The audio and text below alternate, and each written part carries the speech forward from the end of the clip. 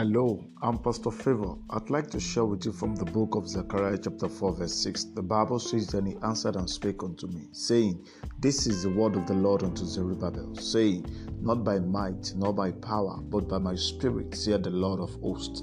Living becomes a struggle when you try to achieve things based on your power or when you rely on your brain. God gave us brains so we can give him rest, no doubt, but that is not without his guardian. There is no vision God will give you without making provisions for the accomplishment of it.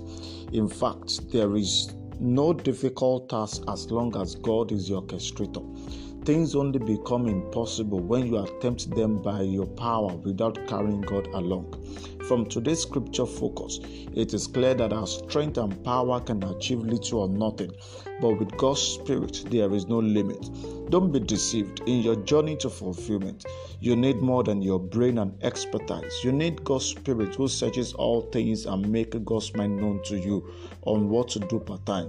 It is high time you looked away from you and start focusing on God, who is your source of strength and supplier of all you need to accomplish what He has called you to do. Therefore, make God your focus and look away from yourself. It is well with you in Jesus' name. Have a wonderful day.